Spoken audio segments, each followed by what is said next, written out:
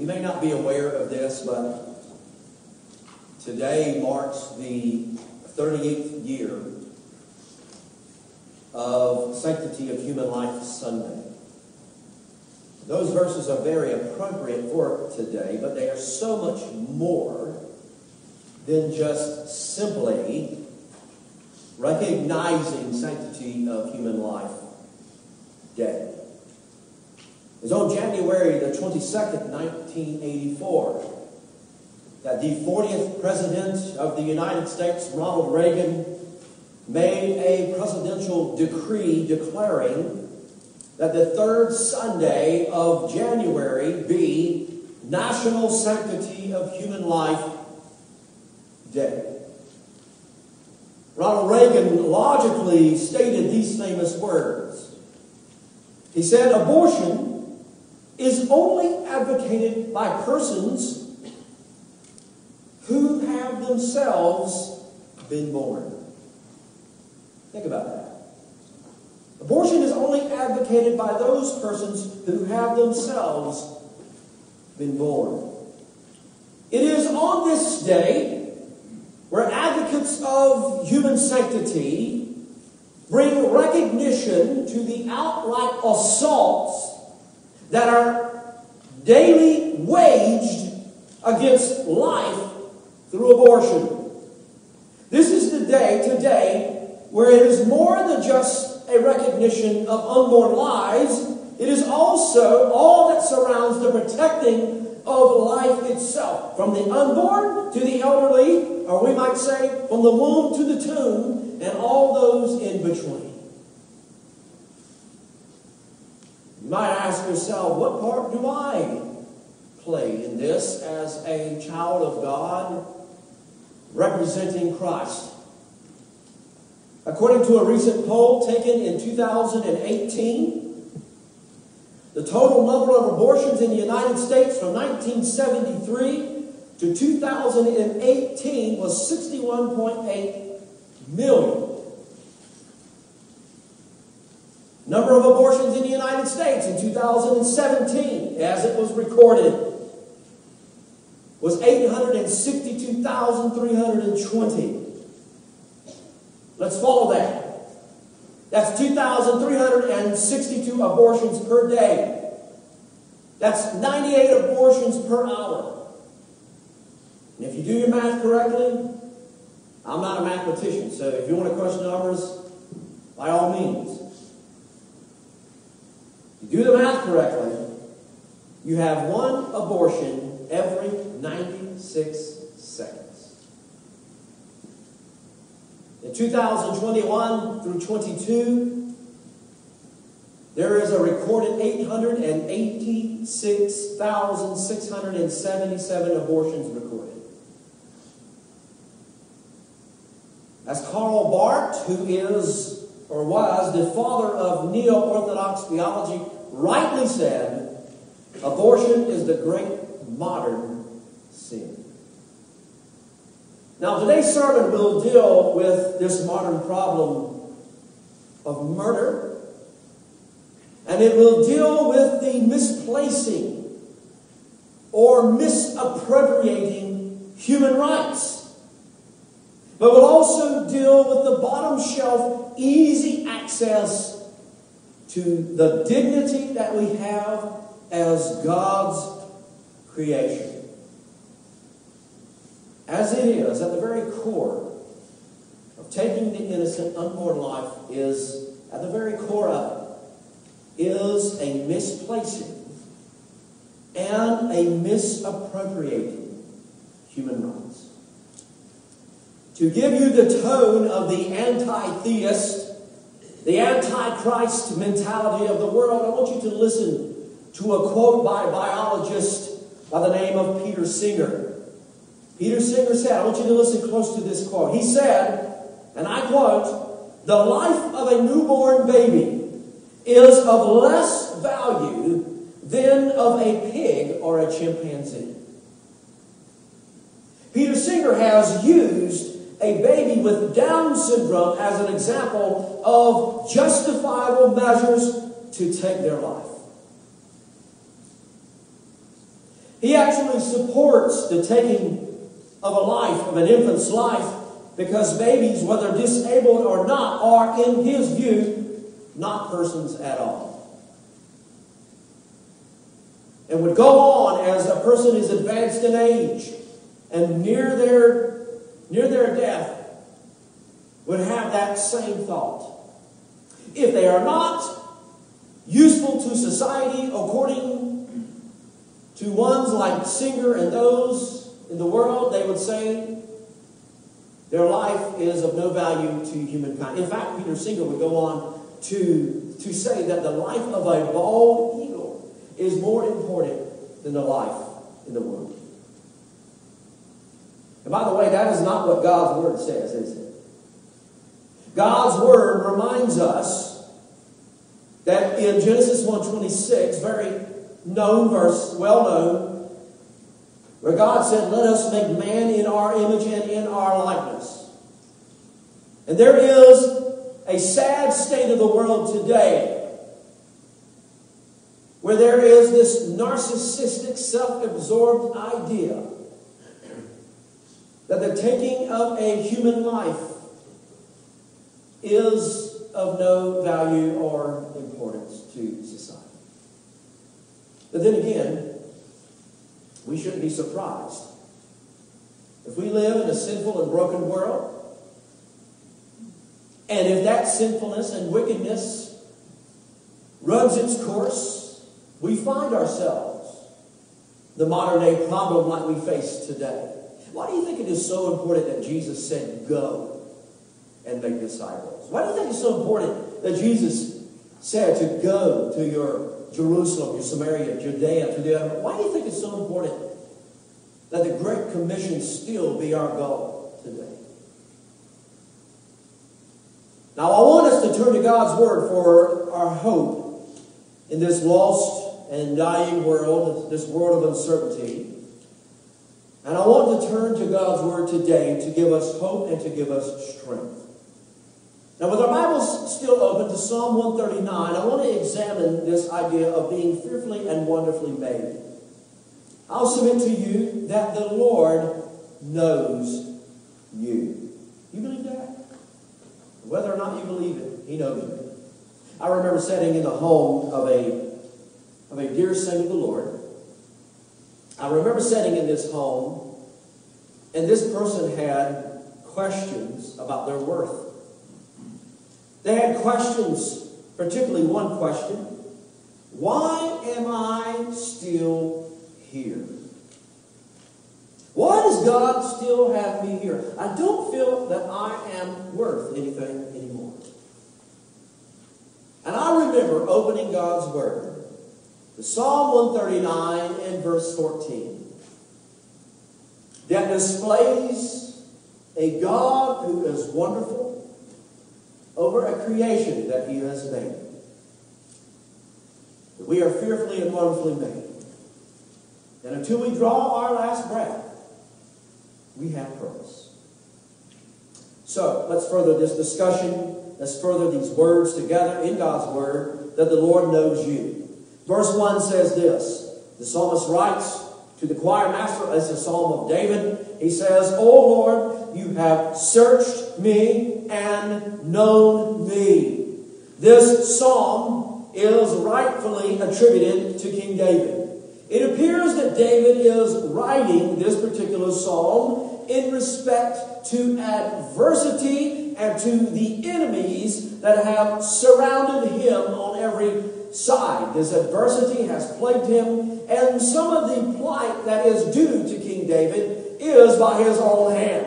It is consequences of sin by his own hand, but he's crying out to the Lord, saying, "You have searched me and you have known me." He's crying out to the Lord. He cries out to God Almighty to judge the wicked and to those that have surrounded him by saying in verse 19, "Oh, that you would slay the wicked. O God, O men of blood, depart from me," he says. Have you ever thought how awesome it is to know that God Lord of all creation, has investigated you and knows you. That's really the term, has investigated.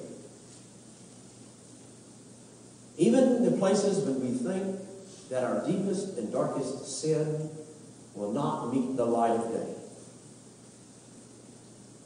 God knows you. Now, of course, David is using accommodating language. As John Calvin would call this language baby talk.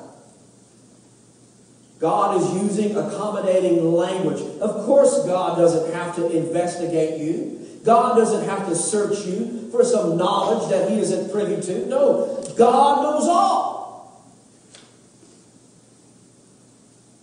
And the thought behind this is not so much about the power of God, but pointing more towards the intimacy of God with David, or with you and I. The wording that is used here is like somebody boring or digging. I believe that God wants to know you and you Him. I remember hearing preachers growing up, and sometimes I'll still hear this now. I guess it's an appropriate question to ask, saying, do you know the Lord? Do you know Him? Do you know Him today? Do not turn Him away, as the song says. But you know the better question. Does God know you? Does God know you? In this intimate way in which King David is speaking, it's not so much about the power of God as it is towards the intimacy of God with His people. With this recognition of the watchful eye of God, nothing is hidden from Him. Not our motives, not our sin, nothing. In fact, the word that you find here, if you have particular to a translation that you might have the word searched. And in this word searched, it's a primary referencing to someone digging or boring into the earth. Digging or finding something. By the way, God doesn't have to dig or find it. He's all-knowing. But here's the thing. We like to store our deepest, darkest secrets down in the recesses of our mind and in our heart as if God will not know them. We tuck them away. The dark corners of our life where nobody knows about. David reminds us that God knows. In fact, the phraseology in this verse is expressed the thought that nothing is hidden from God. I think of the terminology that what is hid in the house, what is hid will be shouted or proclaimed on the rooftop. The psalmist stresses the fact that God examines him and knows his every thought. In fact, the very rudimentary things of life, the simplest things of life, God knows, and God wants to invest in your life. He wants to invest in every aspect of your life. He says, you know when I sit down and when I rise up, you discern my thoughts from afar. You searched out my path, my lying down, and you are acquainted with my ways.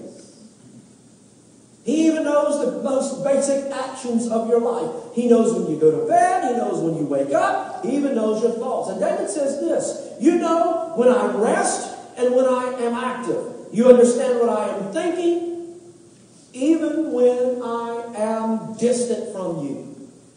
And the thought here is this. Even when I am rolling and reveling in sin, even when I am not walking close and clean to the Lord, you even know my thoughts and my motives there. When I am afar from you, God, you know my thoughts. You know my motives. He knows my motives, whether or not I am faulty in my thinking. He knows if I am unchristlike. Proverbs reminds us in chapter 15 and verse 3, it says, the eyes of the Lord are in every place, keeping watch on the evil and on the good. So here's a thought. There are people in your life where you are very close with, you know very well. You know the things that they like, and you can speak on their behalf if the need ever arose. Husbands and wives, hopefully You know each other well enough to where you might finish each other's sentences. Brothers and sisters, likewise, you know what the other one is thinking. You know what they like. In fact, you might have a close friend who's so close that you could go into a department store and say, well, they would like this, and buy that for them, and they would love it. Husbands, not so much when you're looking for clothes. Just a piece of advice here. When you're looking for clothes from your wife, no. But you know what one another is thinking. See, there's a difference between the Lord we serve and other relationships that we have in life. Because the Lord is near to us to help us grow in Him and then to represent the Son of God well as ambassadors. God wants us to represent His Son well. See, the Lord is more than just an acquaintance. He is more than a temporary friend. It was once said of acquaintances versus relationship by a person by the name of Calvary Bob Edwards. I don't know if you've ever heard that name. Calvary Bob Edwards said this: the difference between a friend and an acquaintance is that a friend helps. An acquaintance merely advises. And that's the beauty of it. The Word of God is not here simply for us to take advice from the Word. There are great teachers the world over who can take the Word of God, who can unpack God's Word, and it's just simply information dump. But God wants us to take His Word that is more than just information and live it out in our lives. It is to show that we can live out the Word because He knows us and He wants to lead and guide us through life. Psalm 121 and verse 1 says, I lift up my eyes to the hills. The question is, where does my help come from? The answer and response is, well, my help comes from the Lord, who has made heaven and earth. He will not let your foot be moved. He who keeps you will not slumber. He will not sleep. He will not slumber. We sleep, we slumber, we rest, but God doesn't. He knows our rising and our resting. He slumbers not, we are reminded in verse 4. Behold, he who keeps Israel will neither slumber nor sleep. Isn't it amazing, even in our prayer requests, we pray as if God is sleeping or on sleep mode, and we got to wake Him up.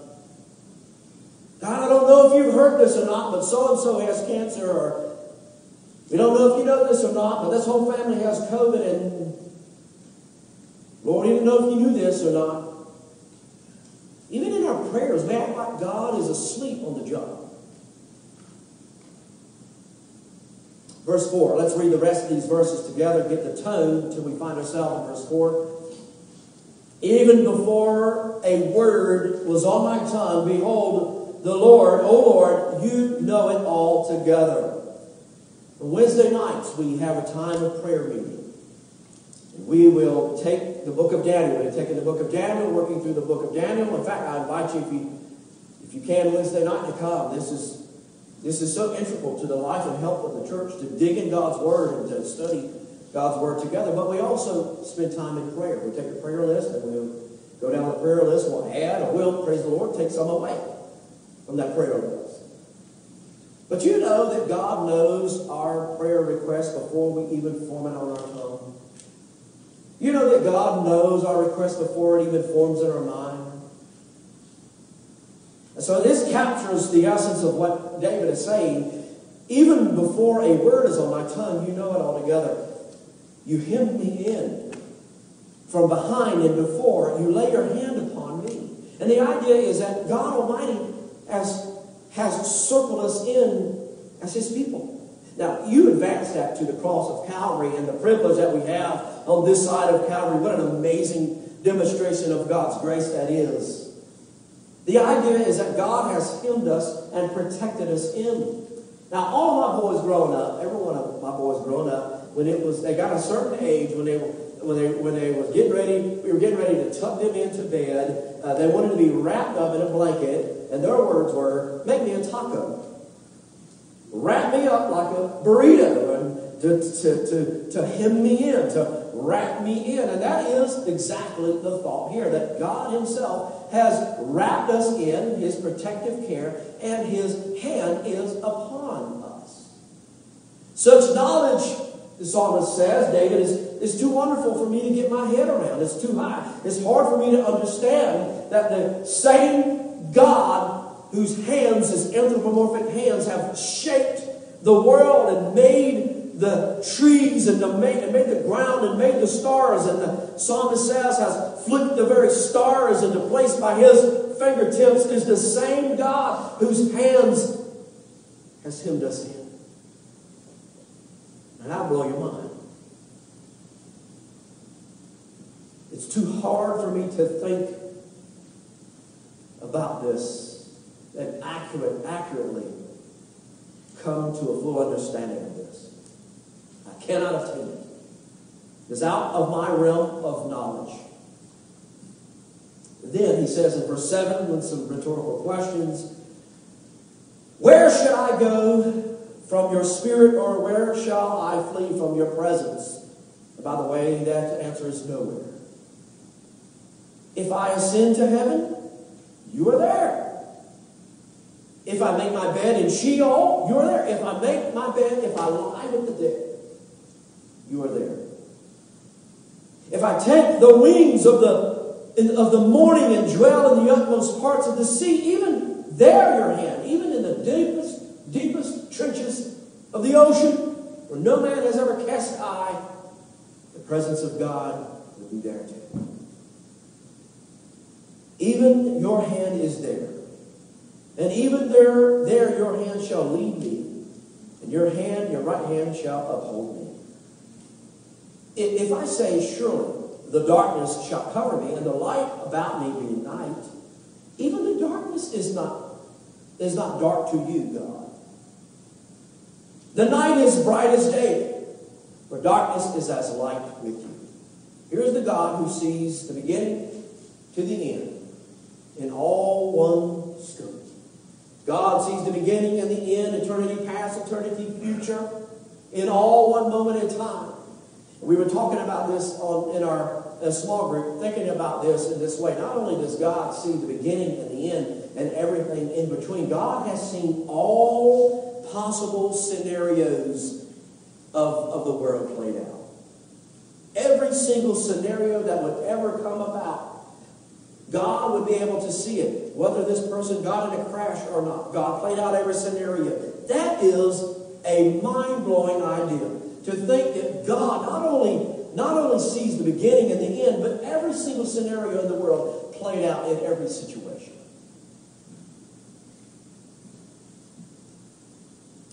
But the question is, who is fearful and who is wonderful? Who is fearful? And who is wonderful? Let's look at these next verses together in closing. Verse 13 says, for you formed my inward parts. You knitted me together in my mother's womb. Again, we're reminding you that we are speaking about the dignity that we have as human beings created in the image and likeness of God. And that God, at our conception, has formed us. Our organs, the intricacies of the human body, the human eye, every organ we have, the heart, the liver, everything that we have, our skin, our fingerprints, everything that God has created in humanity is a testament to Him. It demonstrates the image of God. He says, you have knitted me or protected me in my mother's womb. Do you think that the Lord sees the unborn child as His and protects them? And there's dignity even there at conception. In fact, he says in verse 14, I praise you, David praises Him, for I am fearfully and wonderfully made. Wonderful are your works. My soul knows it very well. Now, may I remind you that the psalmist is not praising the Lord simply to boast in the creation of human beings. to say, well, look how this creation that you have made, look how perfect it is. We know that as human beings, we are far from perfect. Can I get an amen? He is not boasting in the way of humanity itself, or even the creation. But he is boasting in the way, he is boasting in the way that reflects the magnificence of a God who creates with excellence, especially human beings.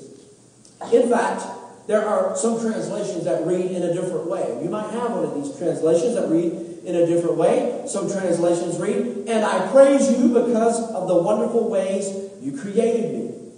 Another translation says, "I praise you because you are fearful and wondrous. Your work is wonderful." Right? So which is it? Is it that human beings are fearfully and wonderful? Or is it that God Almighty is the fearful and wonderful one? I believe that this last verse captures the truth of the psalmist best. The reality that God knows and cares for children in the womb implies that God's concern for life begins at conception. It means that God's people, that's you and I, have a responsibility to also know and to care for children in the womb and for all those in God's creation. Again, from the womb to the tomb. And I believe that to answer that, it's a bit of both. That us being created in the image of God, as fearfully and wonderfully made, reflects a wonderful and fearful creator. Now, Charles Haddon Spurgeon wrote these words on the wonder in the tomb. I like the way, and I would consider Charles Spurgeon to be a wordsmith. Someone called him the Prince of Preachers, a genius as it is in terms of homiletics or preaching. Charles Spurgeon wrote these words on the wonder in the womb. Listen to what he says. The psalmist had scarcely peered within the veil which hides the nerves, blood vessels from common inspection. The science of anatomy was quite unknown to him, and yet he had seen enough to arouse his admiration of the work and his reverence for the worker. David said, "Wonderful are your works. The intricacies of the human body reflect a great and benevolent Creator." And I would submit to you that every human being born, regardless of color, regardless of race, bear the image of their Creator. If a child is born into this world and has what the world calls a handicap, they are still wonderfully made. Amen. I was thinking, what if the physical birth was a precursor to the spiritual birth? Again, quoting from Charles Spurgeon, listen to the way that he weaves this tapestry. He says, "If we are marvelously wrought upon, even before we are born, what shall we say of the Lord's dealings with us after we quit His secret workshop?" Being that we are born, the workshop of God, the womb. What do we do after we quit His secret workshop and He directs our pathway through the pilgrimage of life? What shall we not say of that new birth, which is even more mysterious than the first, and exhibits even more love and wisdom of the Lord? Shall we stand here and declare that God honors and values the sanctity of all human life, all life from the womb that is born and lived out their life, and negate to speak of the new birth in Christ?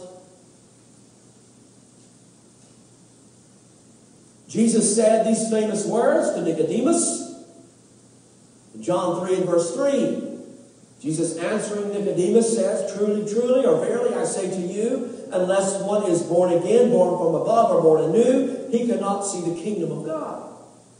Well, then Nicodemus said, obviously having spiritual blinders on, he said, "Well, how can a man be born when he is old?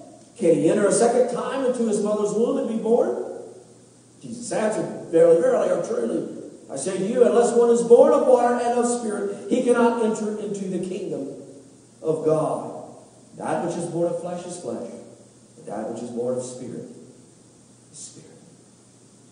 I pray that every pulpit in America today that is highlighting the truth that God loves and God cares for all life, values and there's dignity in all life, will also likewise stand and reflect upon the new birth that we have in Christ Jesus as Christ followers. See, although the conception of human life is a beautiful reflection of God's creation and His power to sustain and to keep, the rebirth is just as beautiful, if not more so. Traditionally, Christ followers have taken up the mantle, have taken up the banner of protecting human life from the womb to the tomb, as it is. But something is astink in the land of Christendom. Something is amiss amongst churches who name the name of Christ. Something is amiss because there are many heretical, and I would call heretical churches, who call themselves Christian in title alone, who are advocates of taking the life of the unborn. In 2014, the University of Michigan paid $1,000 to pro-choice artist Heather Alt, who delivered a presentation, and her presentation was entitled 4,000 Years of Choice Collection. One piece in particular in this collection declared that, listen to this, abortion is a gift from God. Now, how anti-gospel can you be than to make a statement such as that? How antithetical to the gospel can you be than to make a statement such as that? And this should, in your seat, give you pause to gasp. How dare she?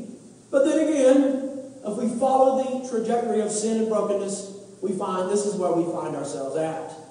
It should not surprise you there. But how about a person who claims to be a Christian? How about a person who claims to be a Christ follower? How about that? How about that organization? I read an article not long ago that marked 7 denominations who support or advocate abortion. And you would say, "Pastor, are you really going to name those denominations in the pulpit today?" And the answer to that is, yes, I am. And those 7 denominations that support or are an ally to the abortion mills across this world are as such: the United Church of Christ, the Unitarian Universalist Association, surprise, surprise there, the Metropolitan Community Church, Presbyterian Church USA, Evangelical Lutheran Church, Christ Church, a branch of the Assembly of God, and the United Methodist Church. Now, some of these churches are taking a stance on abortion in certain medical terms, such as if it is a choice between the mother or the child. But regardless of that stance, they have advocated that they themselves are an advocate of abortion. And if I was a member of those churches or a church that advocated such a stance, I believe that I would be looking over my shoulder at any time for the wrath of Almighty God to come crashing down. In fact, I believe that the 63+ million abortions in the world since 1973 should give us pause to look over our shoulder, shouldn't it? Now, those also entangled in progressive Christianity, which has recently come upon the horizon of Christendom, those in progressive Christianity, which is just a modern-day liberal church. When a person in a church, or a church as a general, or an assembly starts taking up the mantle of advocating the killing of the innocent or degrading those of advanced age, when that church begins to take up the mantle of demeaning the innocent, they are no longer a church. Now, there are other things that would mark them as not being a church, such as other doctrinal issues. But at the very core, the very base of a church is taking up the mantle of advocating and taking up a human life. They have disqualified themselves. So the Lord reveals to the psalmist, God's creation of humankind is wonderful because they represent a wonderful and fearful God.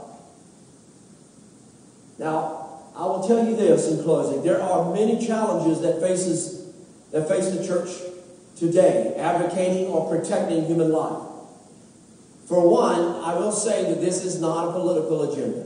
Okay? This is not a right, this is not a left political agenda. It's not even anywhere in between. This is not a political agenda. This is not a political issue. This is a gospel issue. This is a biblical issue. And there might be some today who would say, preacher, you're teetering on a political view. No. It's not a political view. It is a biblical view. It is a gospel view. It is a gospel issue. So for many of us today, this advocacy will be directed to all people.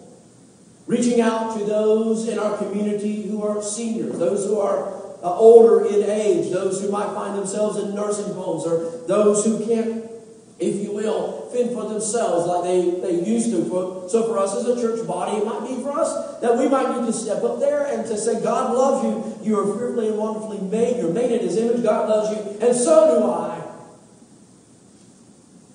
To love those people in our community. And if it be the case, you would want to say, hey, I think we need to go to some of these pregnancy centers who are Christ affiliated, and we need to get our hands in there. If you want to do that too, we have tools that you can do that too. We got information that you can get engaged with that too. I know some people.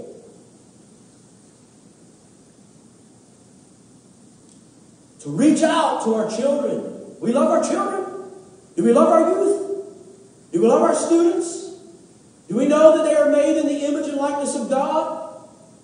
But then we are to show the love of Jesus by nurturing them in their faith. It's important that we value the being that God has created. And yet, as they are new in Christ, to show the love and value them, to show that we love them by discipling them. What is the greatest way that a church can show that we love our people? We love our students. We love our seniors. We love our young adults and everybody in between, is that we disciple them.